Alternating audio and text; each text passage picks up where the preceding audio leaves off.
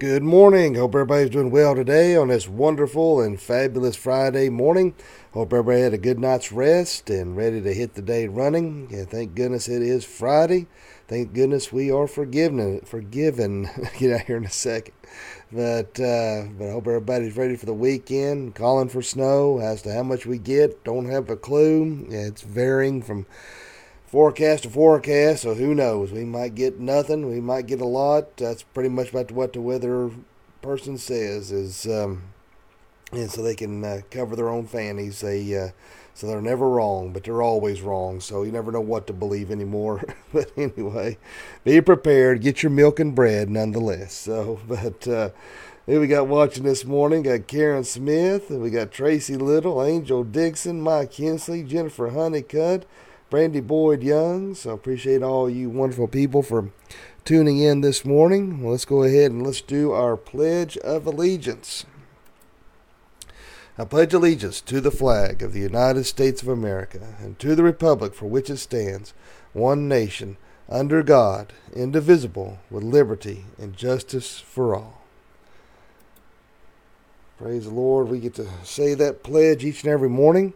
At least for now, anyway, until we become more communist, I guess. But, I say that jokingly, but, sadly, if the liberals continue to get their way, that's about where they're headed. He's talking about all the empty shelves and all the stores and stuff right now, and said that many of the immigrants who've come over in the 80s said that very similar to what they left in Germany. And sad situation, it really is. This whole administration is a complete and total joke. Even their own members, Abrams and Georgia stood him up in her own rally. So it's pitiful, it really is. And then they said that Biden and Sotomayor, or whatever her name is, that the Supreme Court judge, tried to do some really sneaky, terrible things with these businesses in regard to this whole shot fiasco for this virus.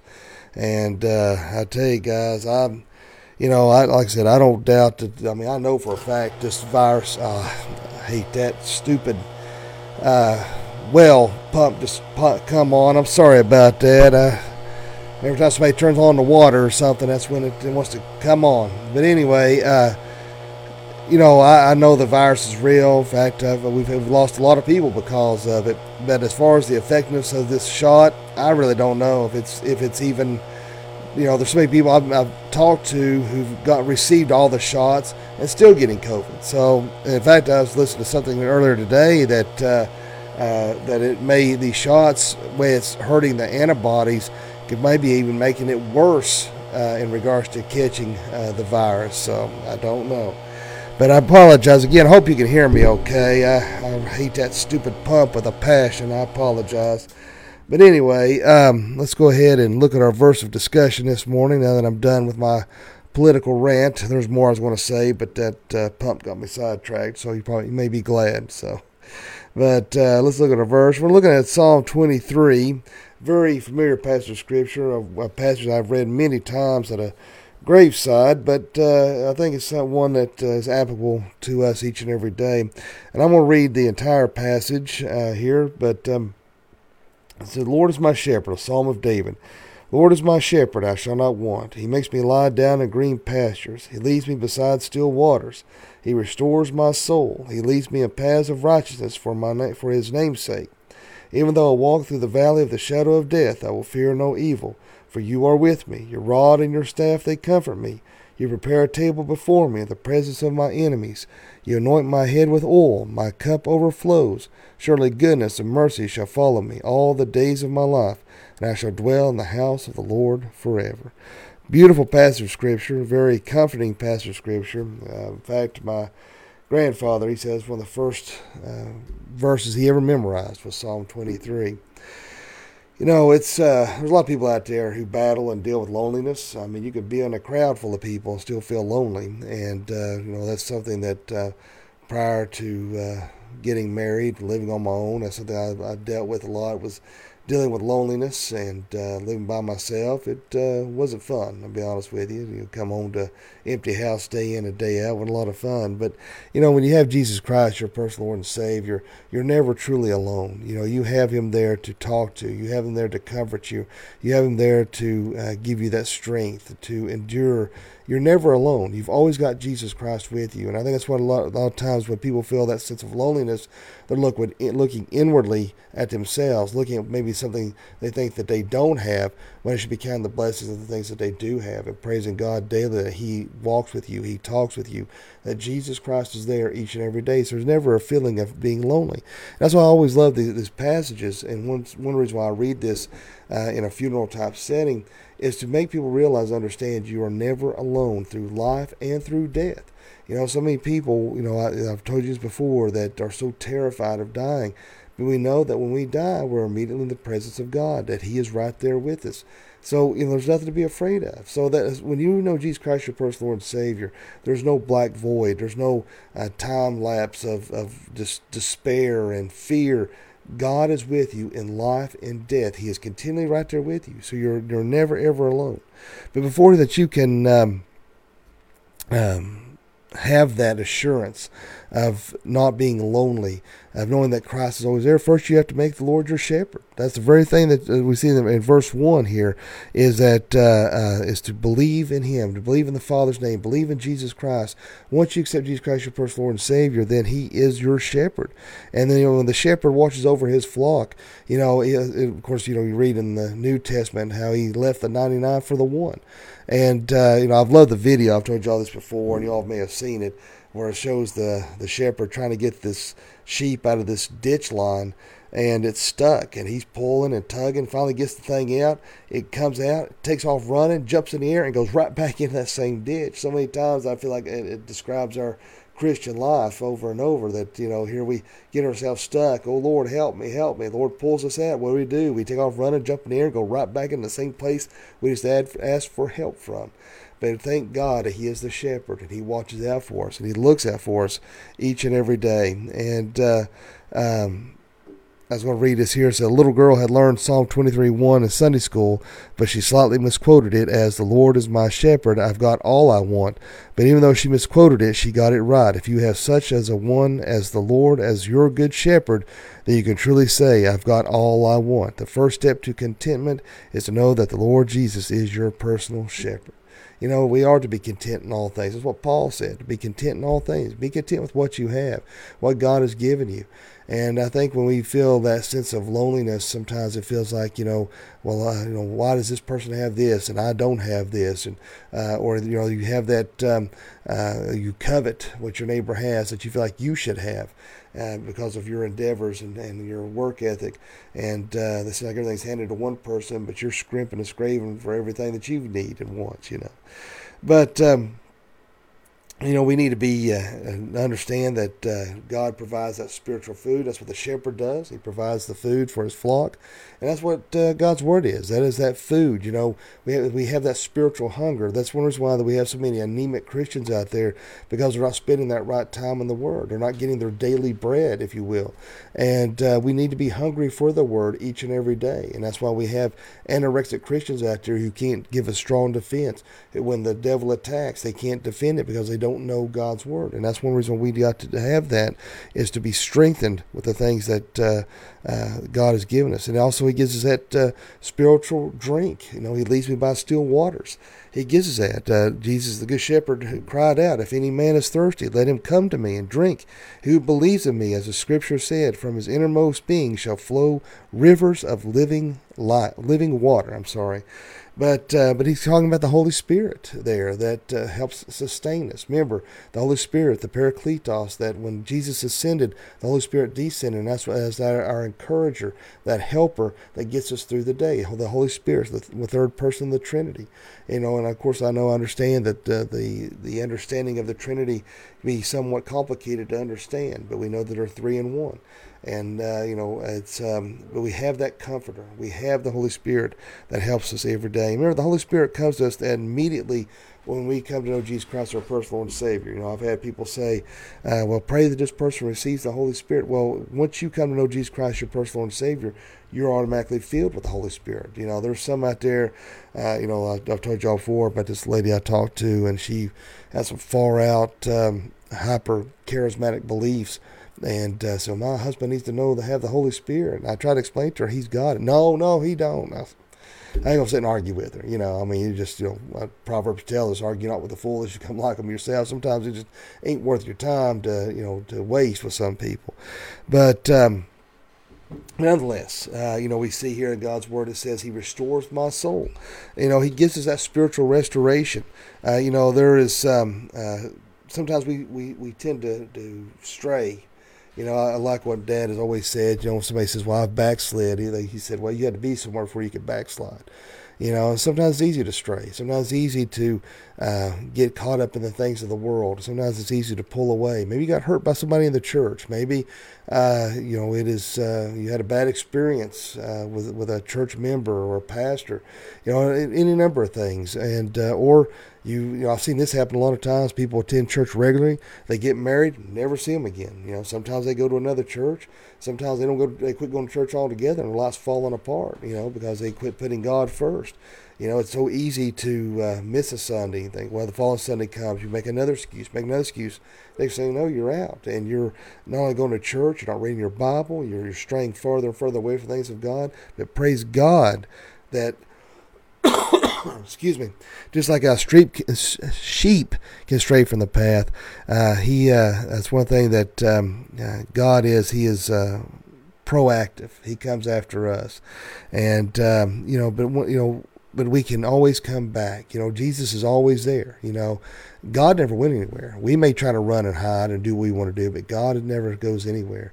And so He can always restore our souls back to that right relationship. And that's same true for each and every day we sin and we mess up. He can restore us back to that right relationship with Him. We ask for forgiveness. We're immediately restored back to the position we need to be in.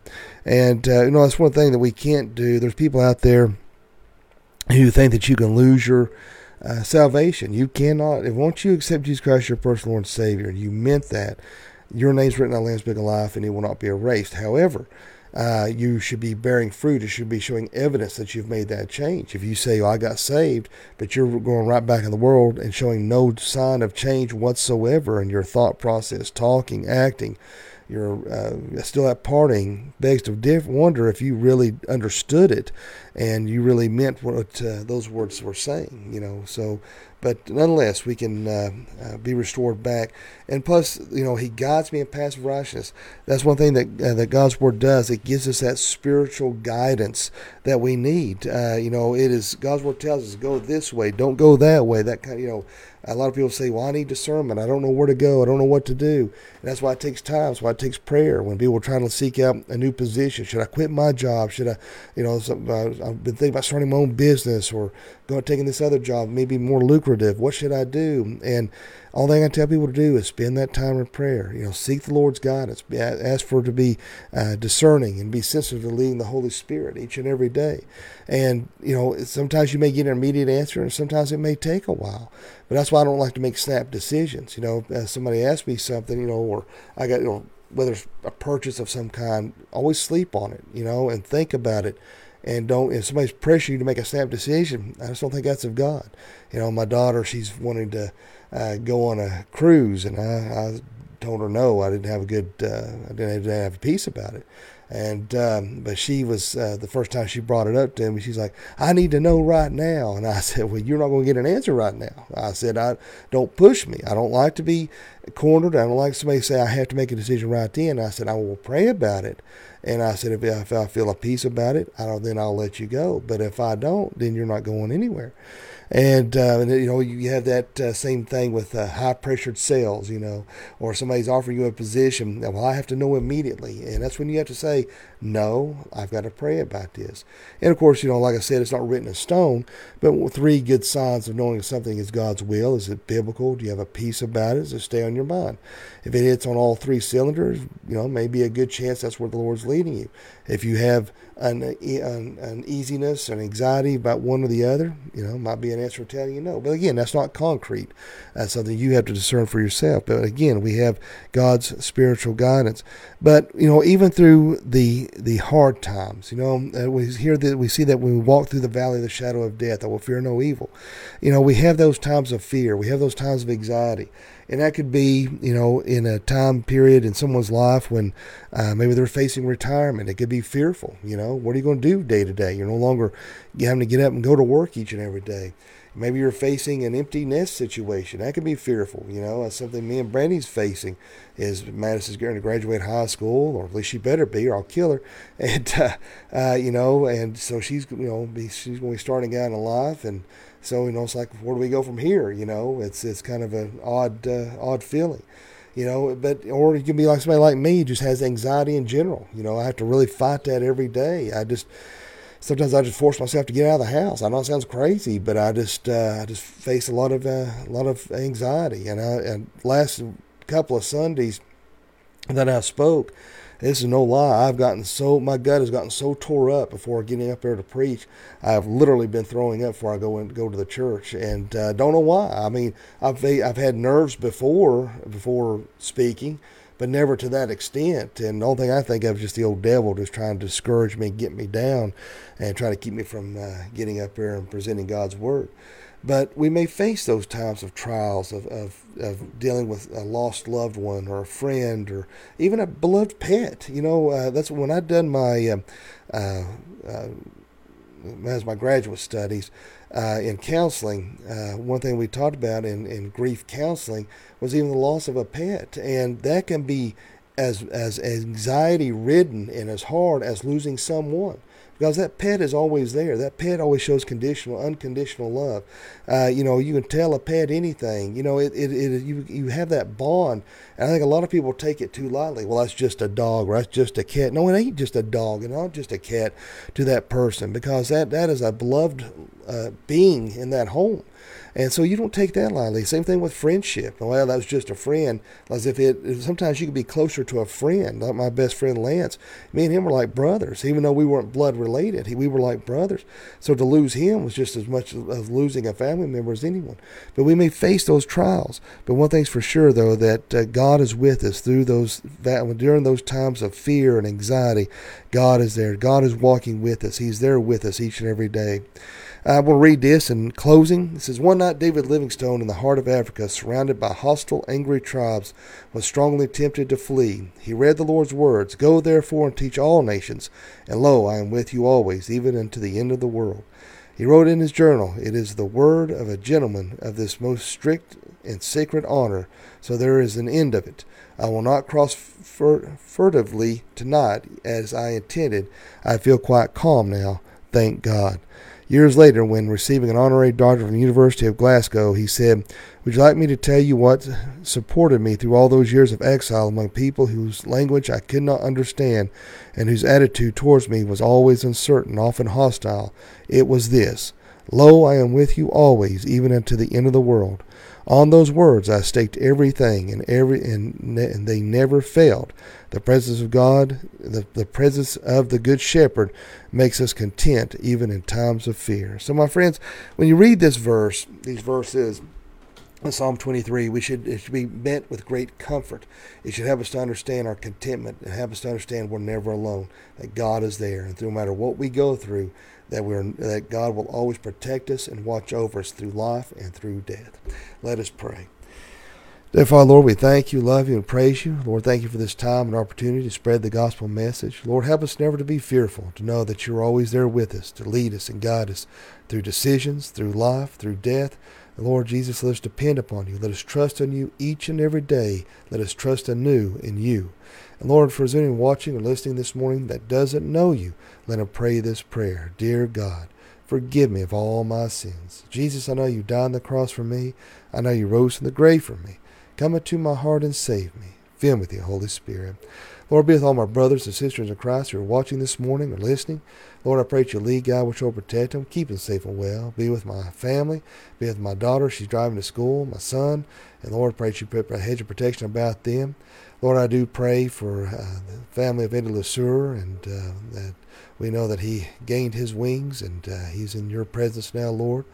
And Lord, I pray that you help them with their loss. And Lord, I pray that you be with all those who have put on social media, of those who are either dealing with loss, who are fighting COVID, or maybe dealing with cancer-related situations, that you bring comfort and peace to these people. And Lord, just be with us this day, and let us shine, and let us do your perfect work and will. In Jesus' name I pray. Amen. Well, my friends, I pray you all have a good and wonderful, blessed weekend. And again, thanks for tuning in. And you better be prepared. Just when we don't think nothing will happen, that's when it will. And when we think something's going to happen, nothing does. So, it's better to be safe than sorry.